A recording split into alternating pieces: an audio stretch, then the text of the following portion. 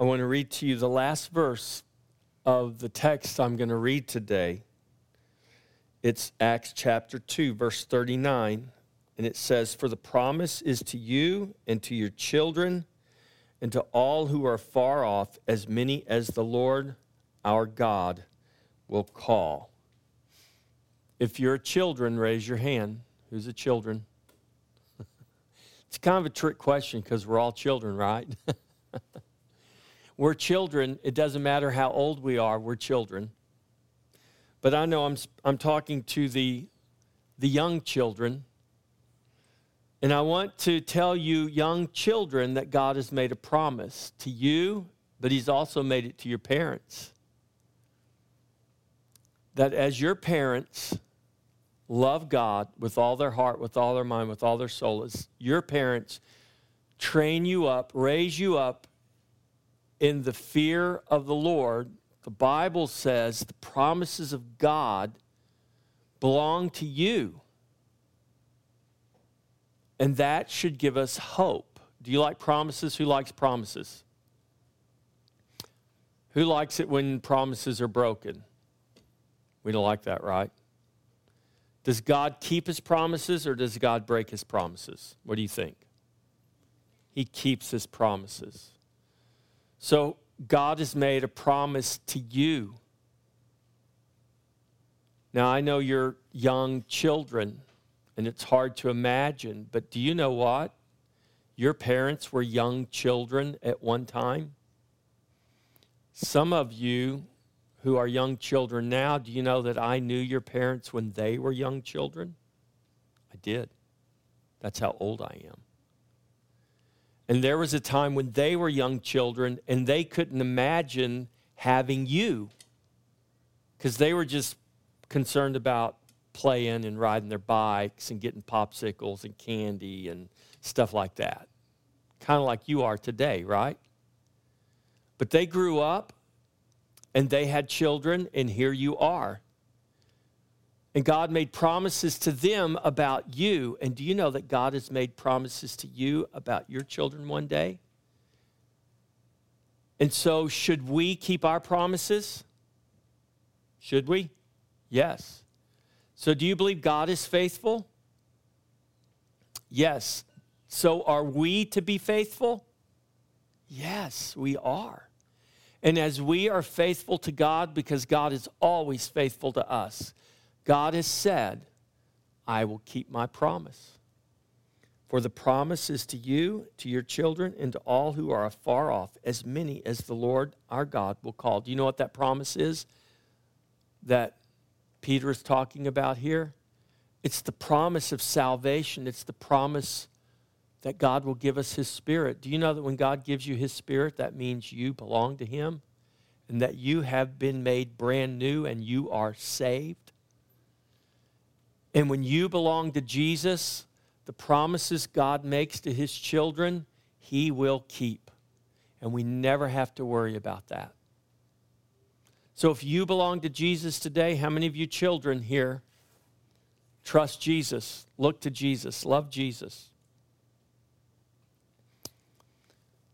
Then know that his promises are true and he will never, ever break them.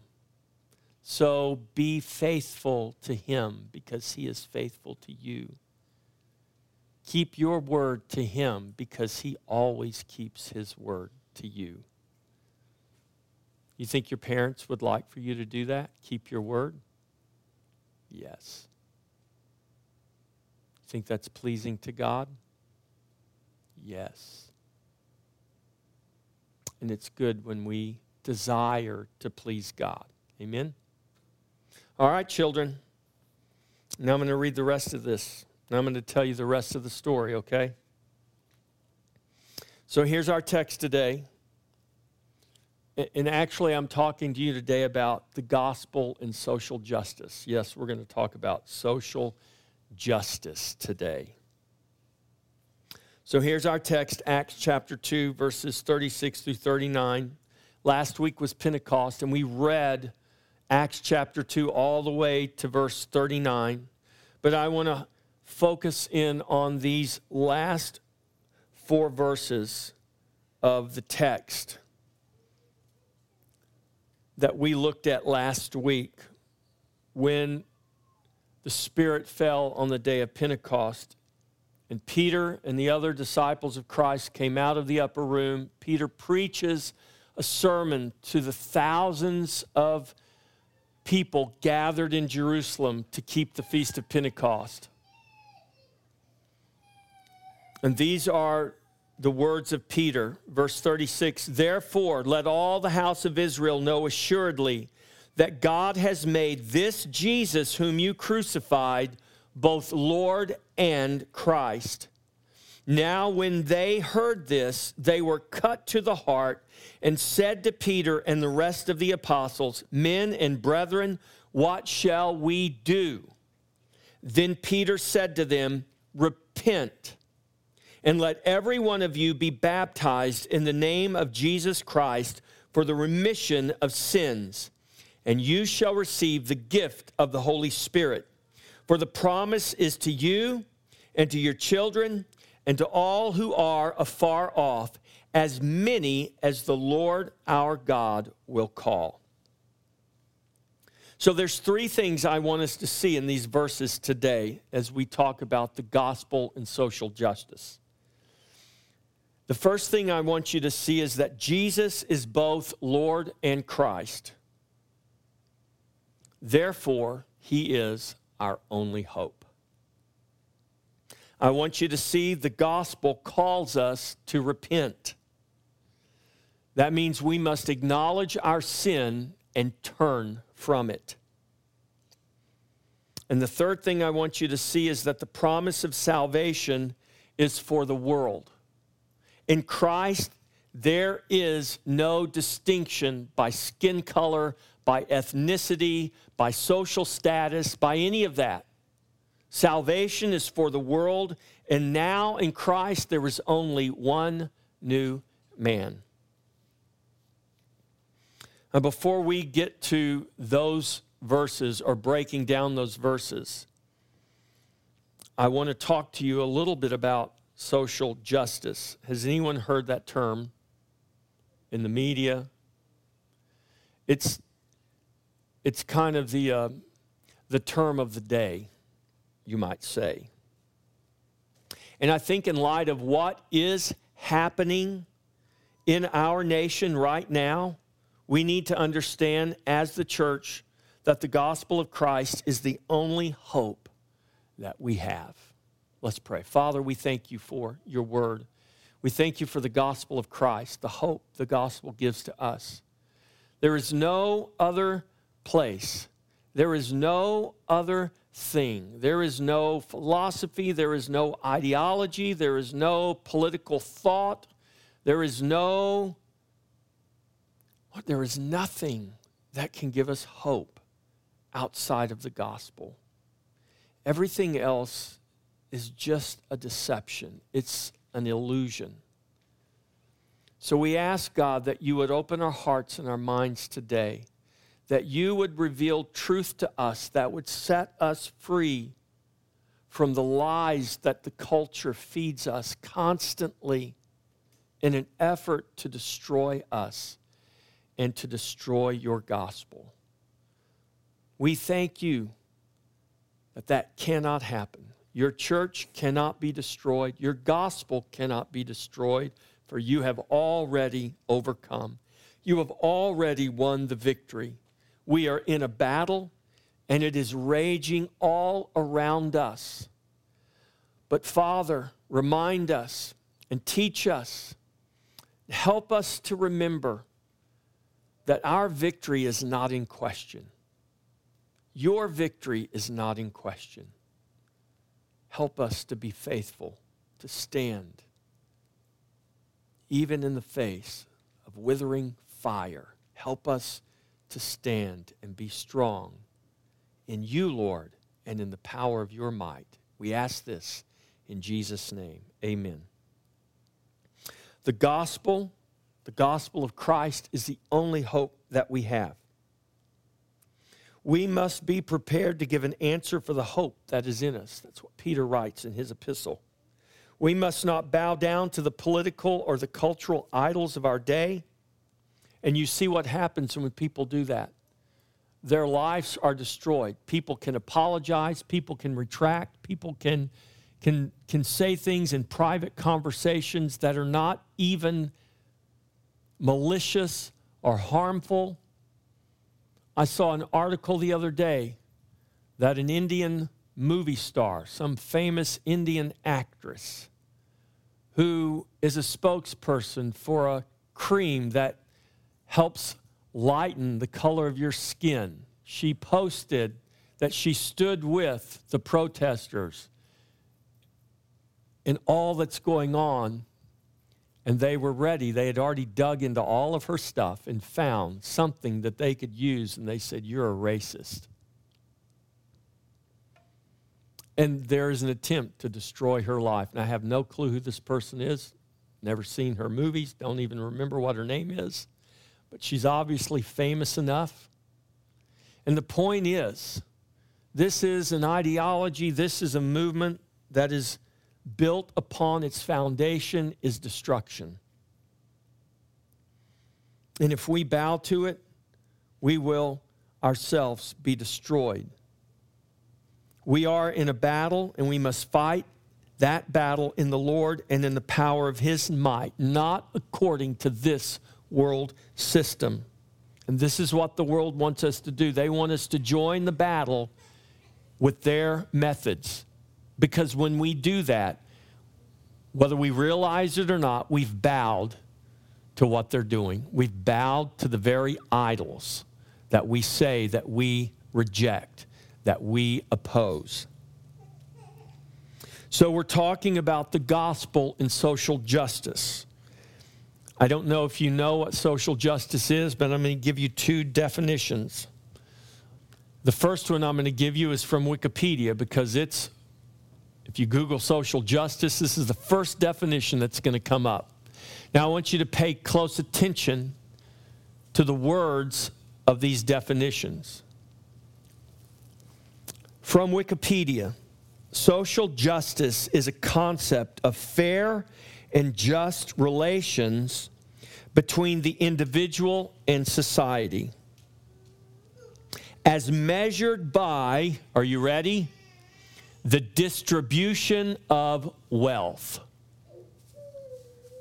comma, opportunities for personal activity and social privileges. If nothing else stood out in that definition, that phrase, distribution of wealth, should have caught your attention. Now, I realize I come from a different generation. I'm the baby boomer generation. My father fought in World War II. I grew up in the midst of the Cold War. I remember having drills, not just for tornadoes, but for nuclear attacks. When I was in school, this is what you do if a nuclear bomb detonates. Of course, they didn't tell us that if it detonated close enough, it wouldn't matter whether we were under our desk or not. We'd all be wiped out. But this is what I grew up in. I grew up understanding that the wall separating East and West Berlin was literally built overnight, and it separated families, and the communists shot and killed anyone trying to go back, simply to go back to their family. I watched on live television in 1989 when that wall came down in Berlin because America had won the Cold War against the Soviet Union. And in all of that, the Soviet Union, which no one growing up in my generation thought would ever go away, actually disintegrated. And if we think for one moment that it was American power or men or philosophies that were ultimately responsible for those things happening, we deceive ourselves. That was the product of prayer. That was the product of the gospel that ultimately destroyed those literal walls that separated people. The borders of the countries that made up what was then called the Soviet Union was called the Iron Curtain. You say, why are you talking about that? Because foundational to that philosophy, foundational to that ideology is this little phrase right here. Not just the distribution of wealth, but the redistribution of wealth. Let me read you another definition of social justice. Now, that one from Wikipedia is what's on there right now. This other definition actually comes from 2001 from a very renowned sociologist. He was actually the president of the American Sociological Society, or Society for Sociologists. He's world renowned. He's actually right now a renowned professor at A&M University, but he's been all over Harvard, all the Ivy League schools. And he penned this definition in the American Sociological Review in 2001, and I think it's very striking. And actually, the name of this article is this. The name of this gentleman is Joe R. Fegan. I want to give him his due credit because I didn't write this definition. I wouldn't want to be responsible for writing it. And the name of the article that appeared in the American Sociological Review in February of 2001, the name of the article is Social Justice and Sociology, Agendas for the 21st Century. The president's address. He was at that time the president of the American Society for Sociologists. Agendas for the 21st Century. This is in February 2001. This is pre-9/11.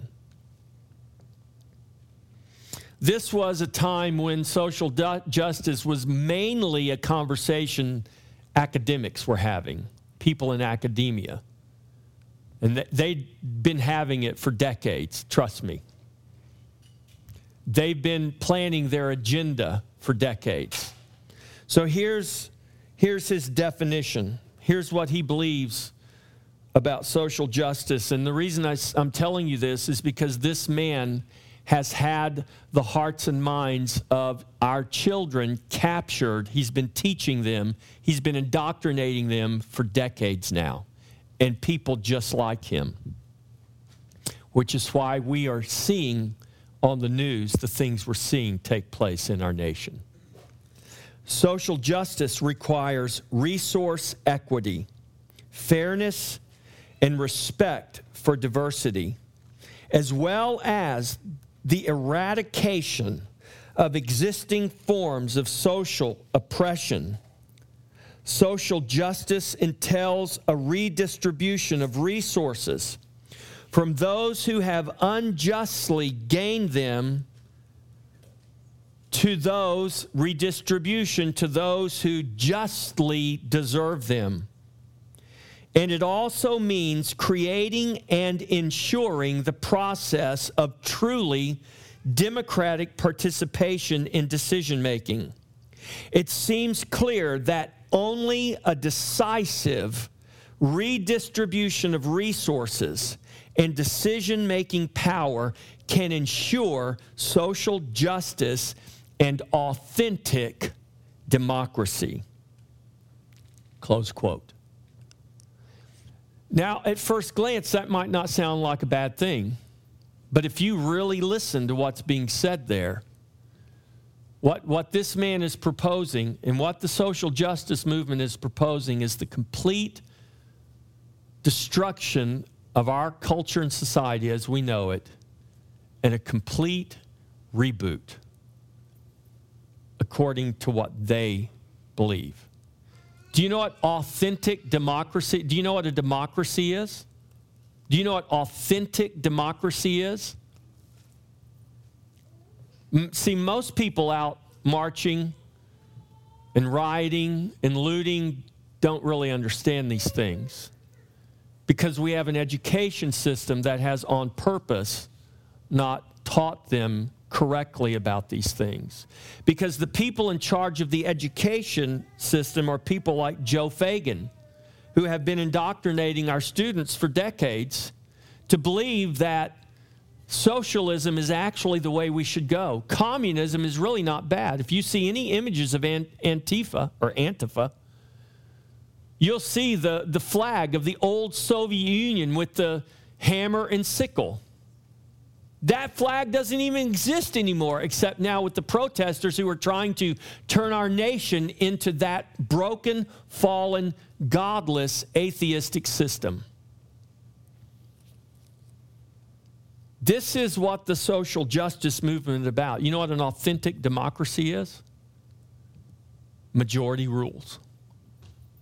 Do you know that America is not a pure democracy? You realize that, don't you? It's a democratic republic governed by our Constitution, which has built-in safeguards to make sure that the majority cannot rule over the majority in such a way that we're just going to kick them to the side or kick in their head or stomp them to death like we're seeing on television. Boy, I digress, but this is so important. There are people that teach the American Revolution and the French Revolution are the same, built on the same principles. That in fact, we modeled our American Revolution after the French Revolution. That is so not true. That is so not true.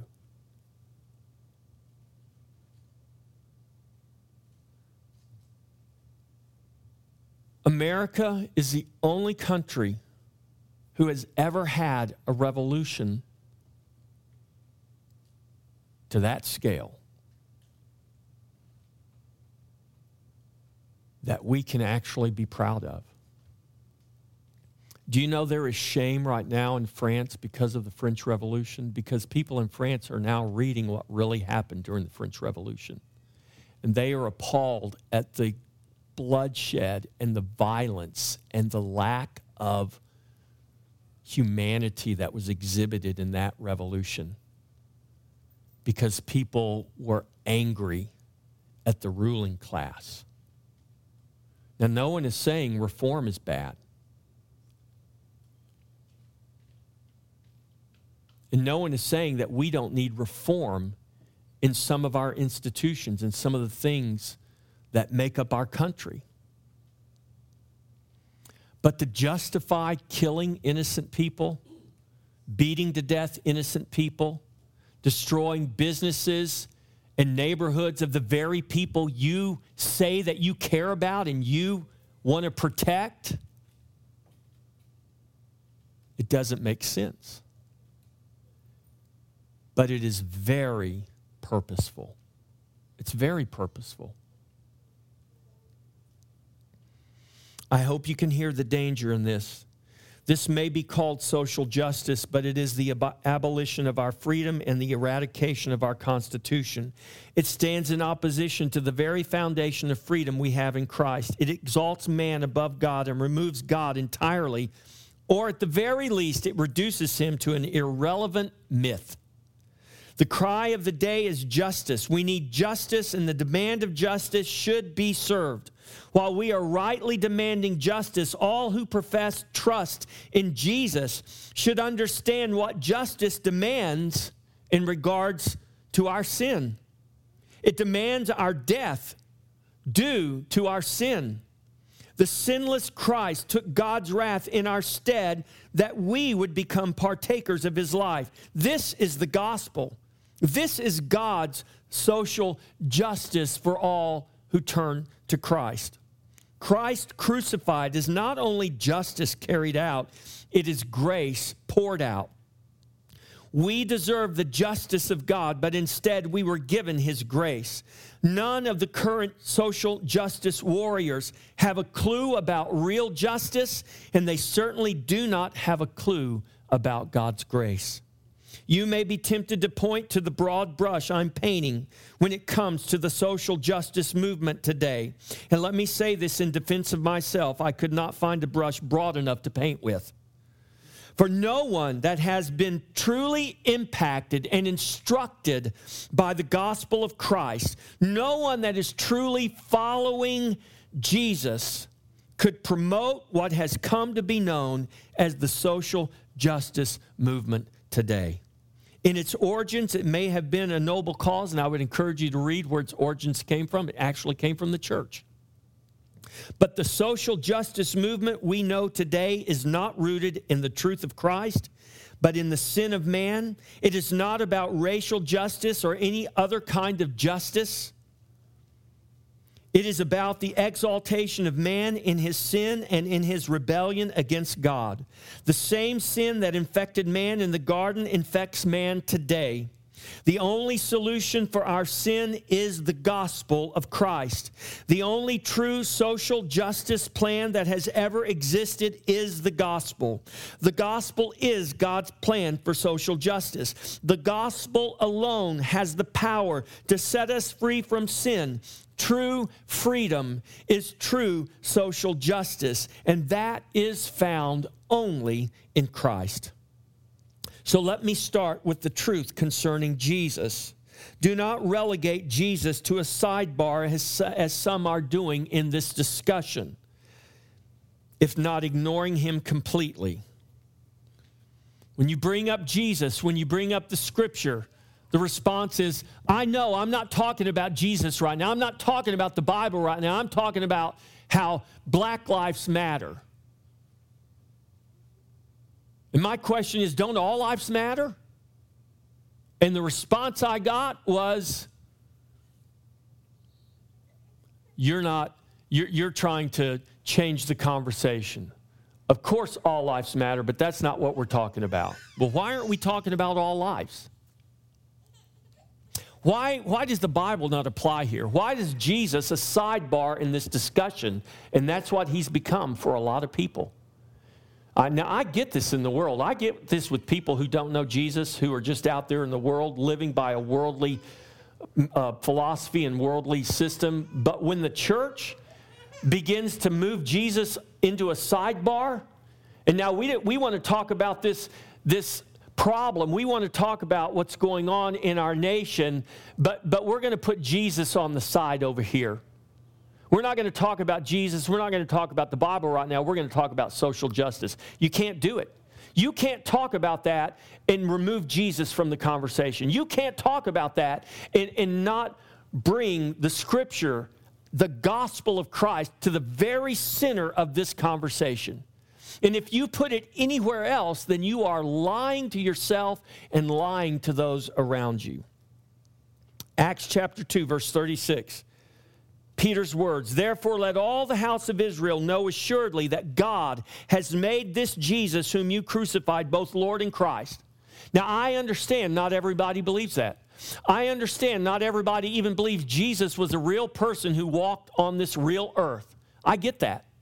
I'm not talking to those people. I'm not here today trying to convince unbelievers to believe in Jesus. I'm talking to the church. I'm talking to those who profess to be followers of Jesus. If you believe in Jesus, if you follow Jesus, this is the Jesus you follow. This is the Jesus you profess. God has made this Jesus whom you crucified both Lord and Christ.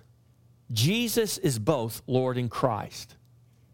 I'm not concerned right now whether the world believes that. My concern is whether the church believes that. And whether the church believes that or not is directly bearing on what's happening in our nation. We actually have preachers, pastors of churches who are professed atheists. And their denominations do not have a problem with the professed atheist being the pastor of their church, teaching their people the Bible every week that atheist doesn't even believe in, except that it's a good collection of stories. It has some good things in there that we can benefit from. Listen, if the Bible is nothing but a collection of stories we can benefit from, then we might as well all pack it up and go home. I mean, that is so, it doesn't even make sense, you say. Yes, that's right.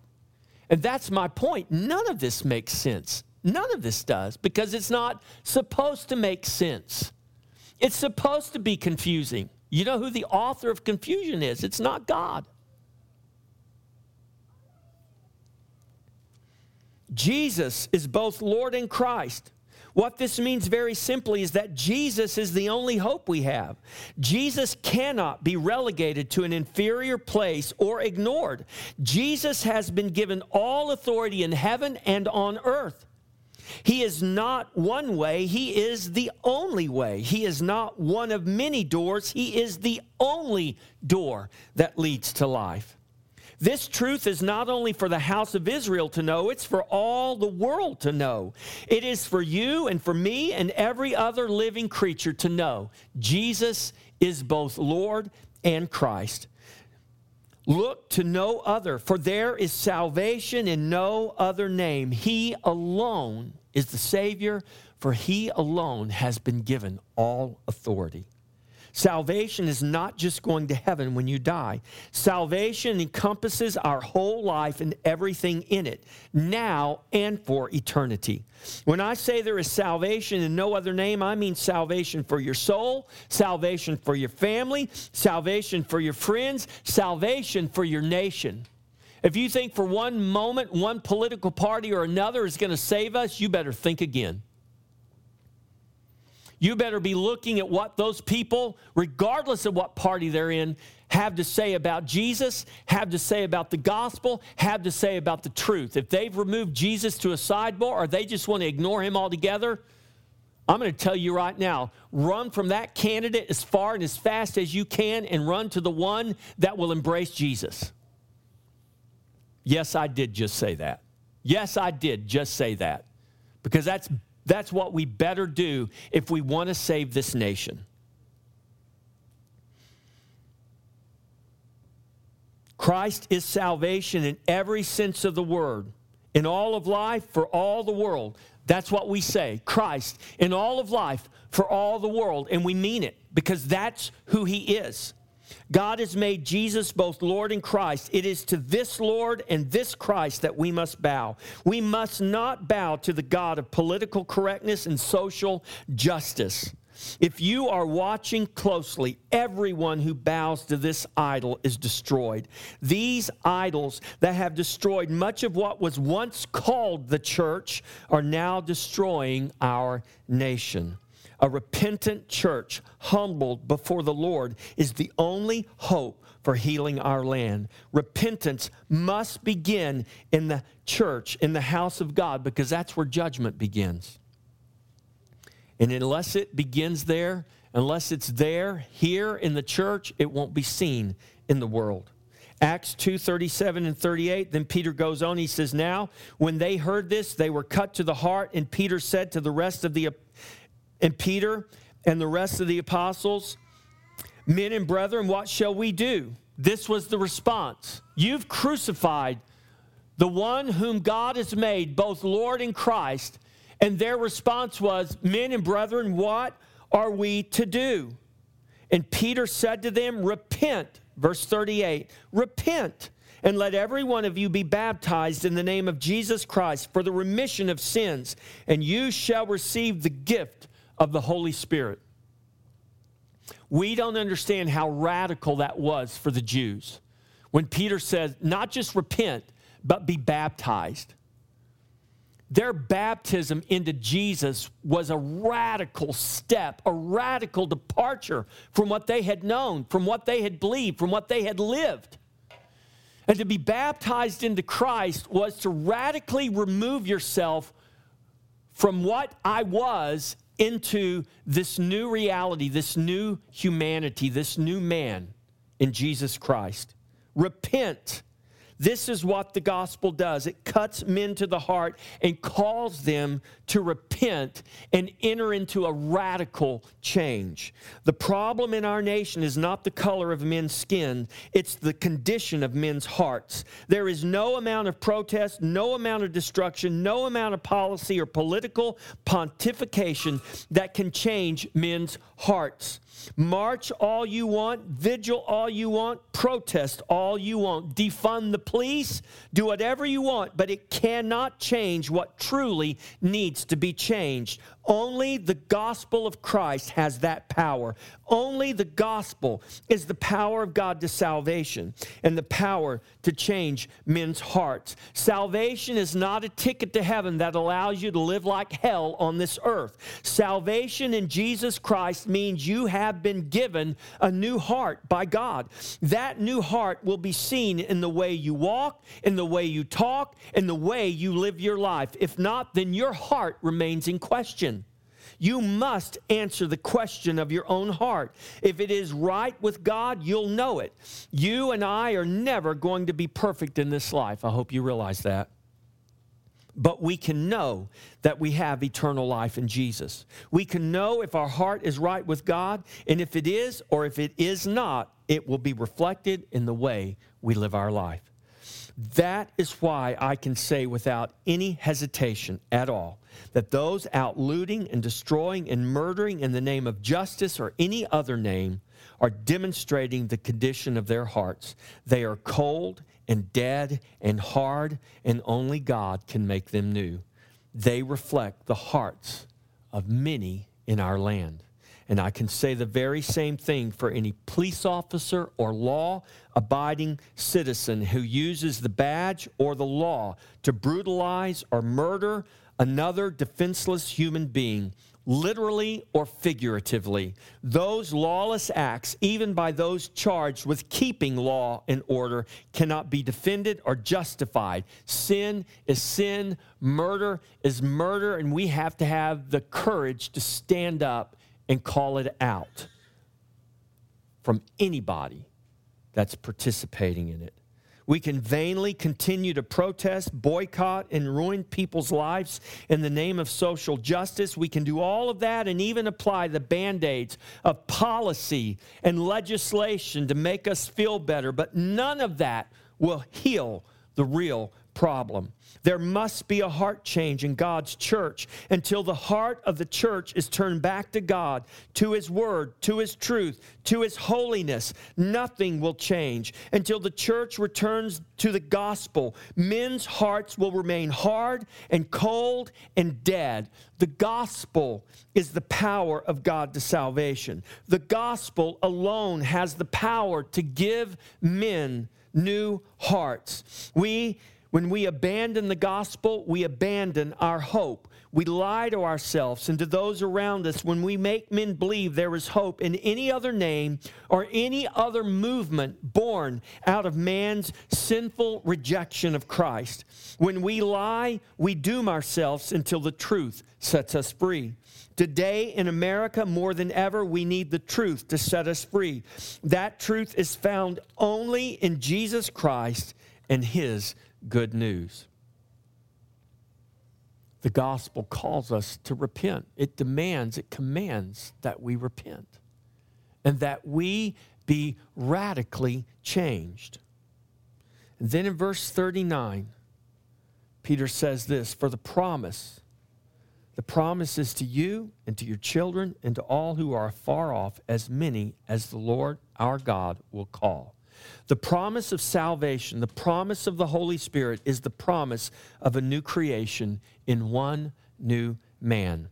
That promise was made to the Jews, the descendants of Abraham, Isaac, and Jacob, to those who were near. That promise was made to all the nations, to those who were afar off. In fact, Peter goes on to tell us that the promise is to all, as many as the Lord our God will call. Salvation is for the world, all the world. It's both for Jew and for Gentile, for those near and for those afar off. The divisions between men have existed since the garden. It began with man's rejection of God. It's seen in Cain murdering his brother, Abel. There have been divisions between ethnic groups and nations before and since the Tower of Babel. Those distinctions that create division have been put away in Christ. Listen to Paul's words in Colossians 3, verses 8 through 11.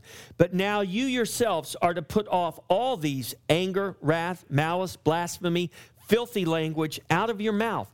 Do not lie to one another, since you have put off the old man with his deeds and have put on the new man, who is renewed in knowledge according to the image of him who created him. Where there is neither Greek nor Jew, circumcised nor uncircumcised, barbarian, Scythian, slave nor free, but Christ is all and in all. For those in Christ, we have put off the old man with his evil deeds and have put on the new man, who is renewed in knowledge, that is the knowledge of Christ. Put off the old man who was in sin and put on the new man who is in Christ. We can do this by the grace of God, and only by the grace of God. Who can do this? Any and all that the Lord would call.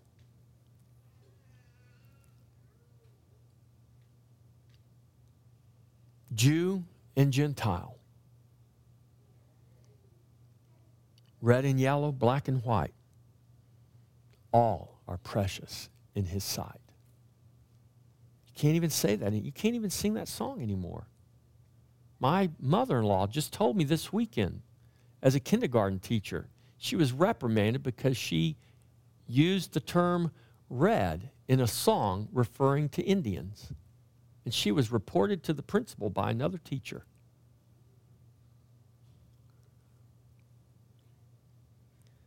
So if you sing that song, Jesus loves the little children, and you say red and yellow, black and white, you're being a racist. Just saying. Just saying what the world is saying. You see how ridiculous it is? You see how destructive it is? You see how dividing it is? Ephesians 2:13 through 18. Because the Bible says in Christ there are none of those divisions.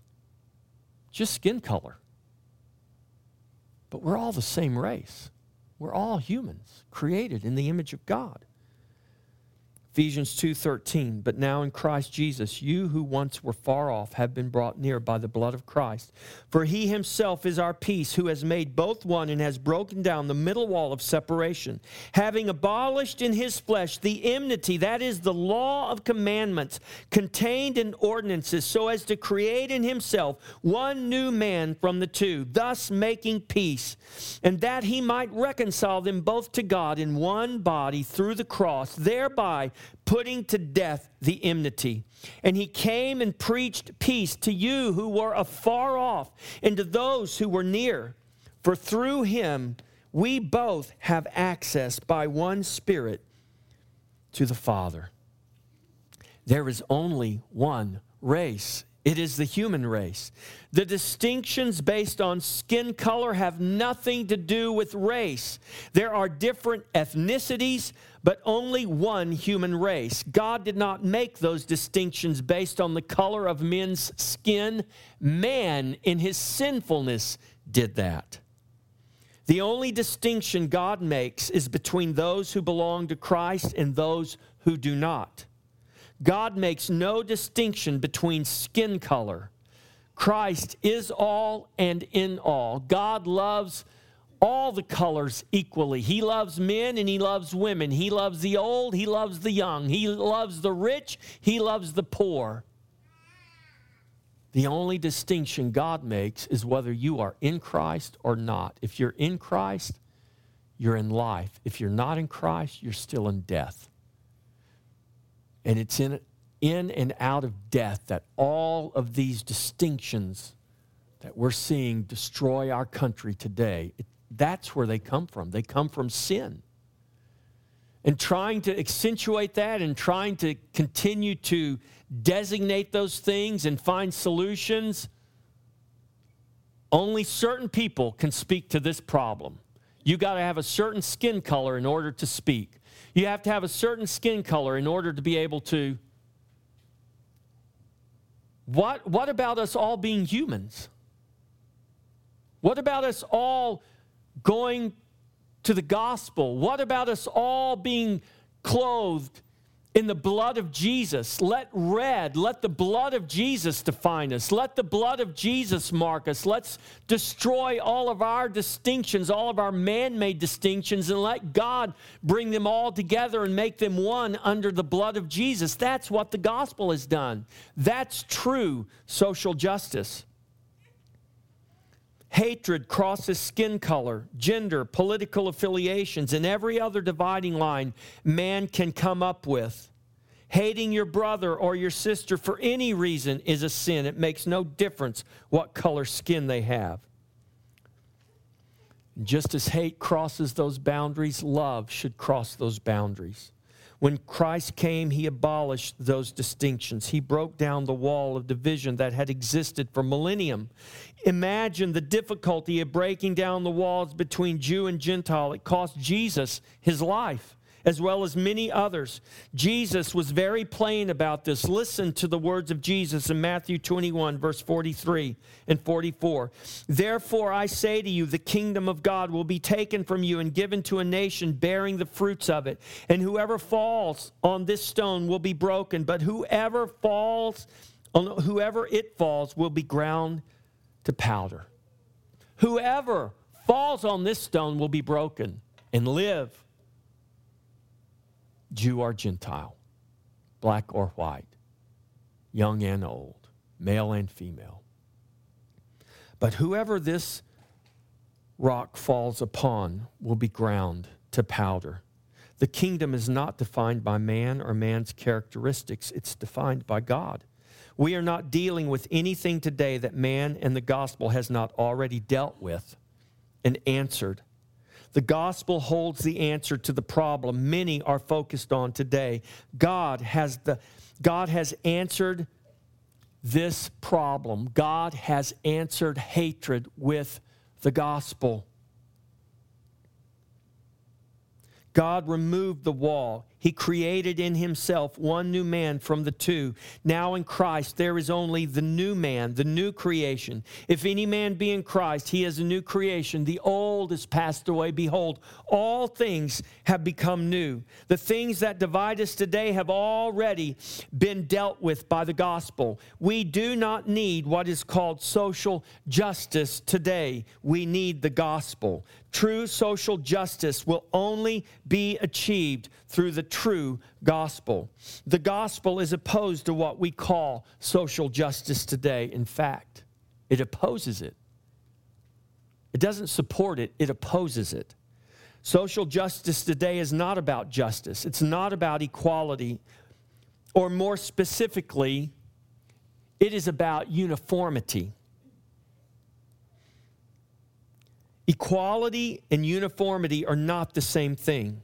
To have equal opportunity is very different than having equal wages, equal housing, equal provision forced on us by some set of laws or a government to create what it calls equality when in reality it is conformity.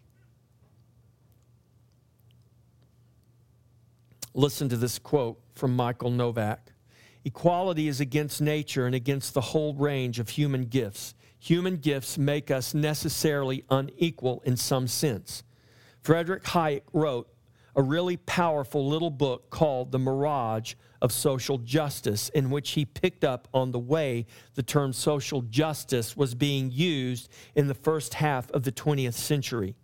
He said social justice had become a synonym for progressive. And progressive, in practice, means socialist or heading toward socialism. Well, my friends, we are just about there today. That book, that quote, comes from the first half of the 20th century. You realize how long ago that was? This is not a new phenomenon. This is the same strategy the enemy has been using since the garden. This is just the rejection of God dressed up in what we call social justice. It is no accident America was founded by men and women who believed in Christ and were committed to the spread of his gospel and to the idea that we should worship him free from state control. This is at the heart of our Constitution because our founding fathers believed in God and the free worship of God. The Constitution does not guarantee our happiness. It guarantees the pursuit of happiness. It is the gospel that has kept us free. And if we continue to abandon the gospel, we will continue to abandon our freedom and our way of life that has created unprecedented opportunities for all who come to this land. I heard the report of a man who came here. I don't know, well, he was from Turkey. And he fled Turkey because of the violence and because of the oppression that existed there. And he came to America and he started a business. And he was living what we would call the American dream. And the looters and the rioters destroyed his store, destroyed his business. And he said, I feel like I'm back in Turkey. He said, this is what happens, and this is why I left my land and came here. This is not supposed to happen in America. He said, this is the way life was where I lived, under oppression, under an oppressive government, an oppressive system. He said, I don't understand this. It was the freedom that we gained because of the gospel. Those principles written out in our Constitution that have given men like this gentleman who came from a third world country the unprecedented opportunity to build a new life and to experience a prosperity that he could have never experienced in his homeland.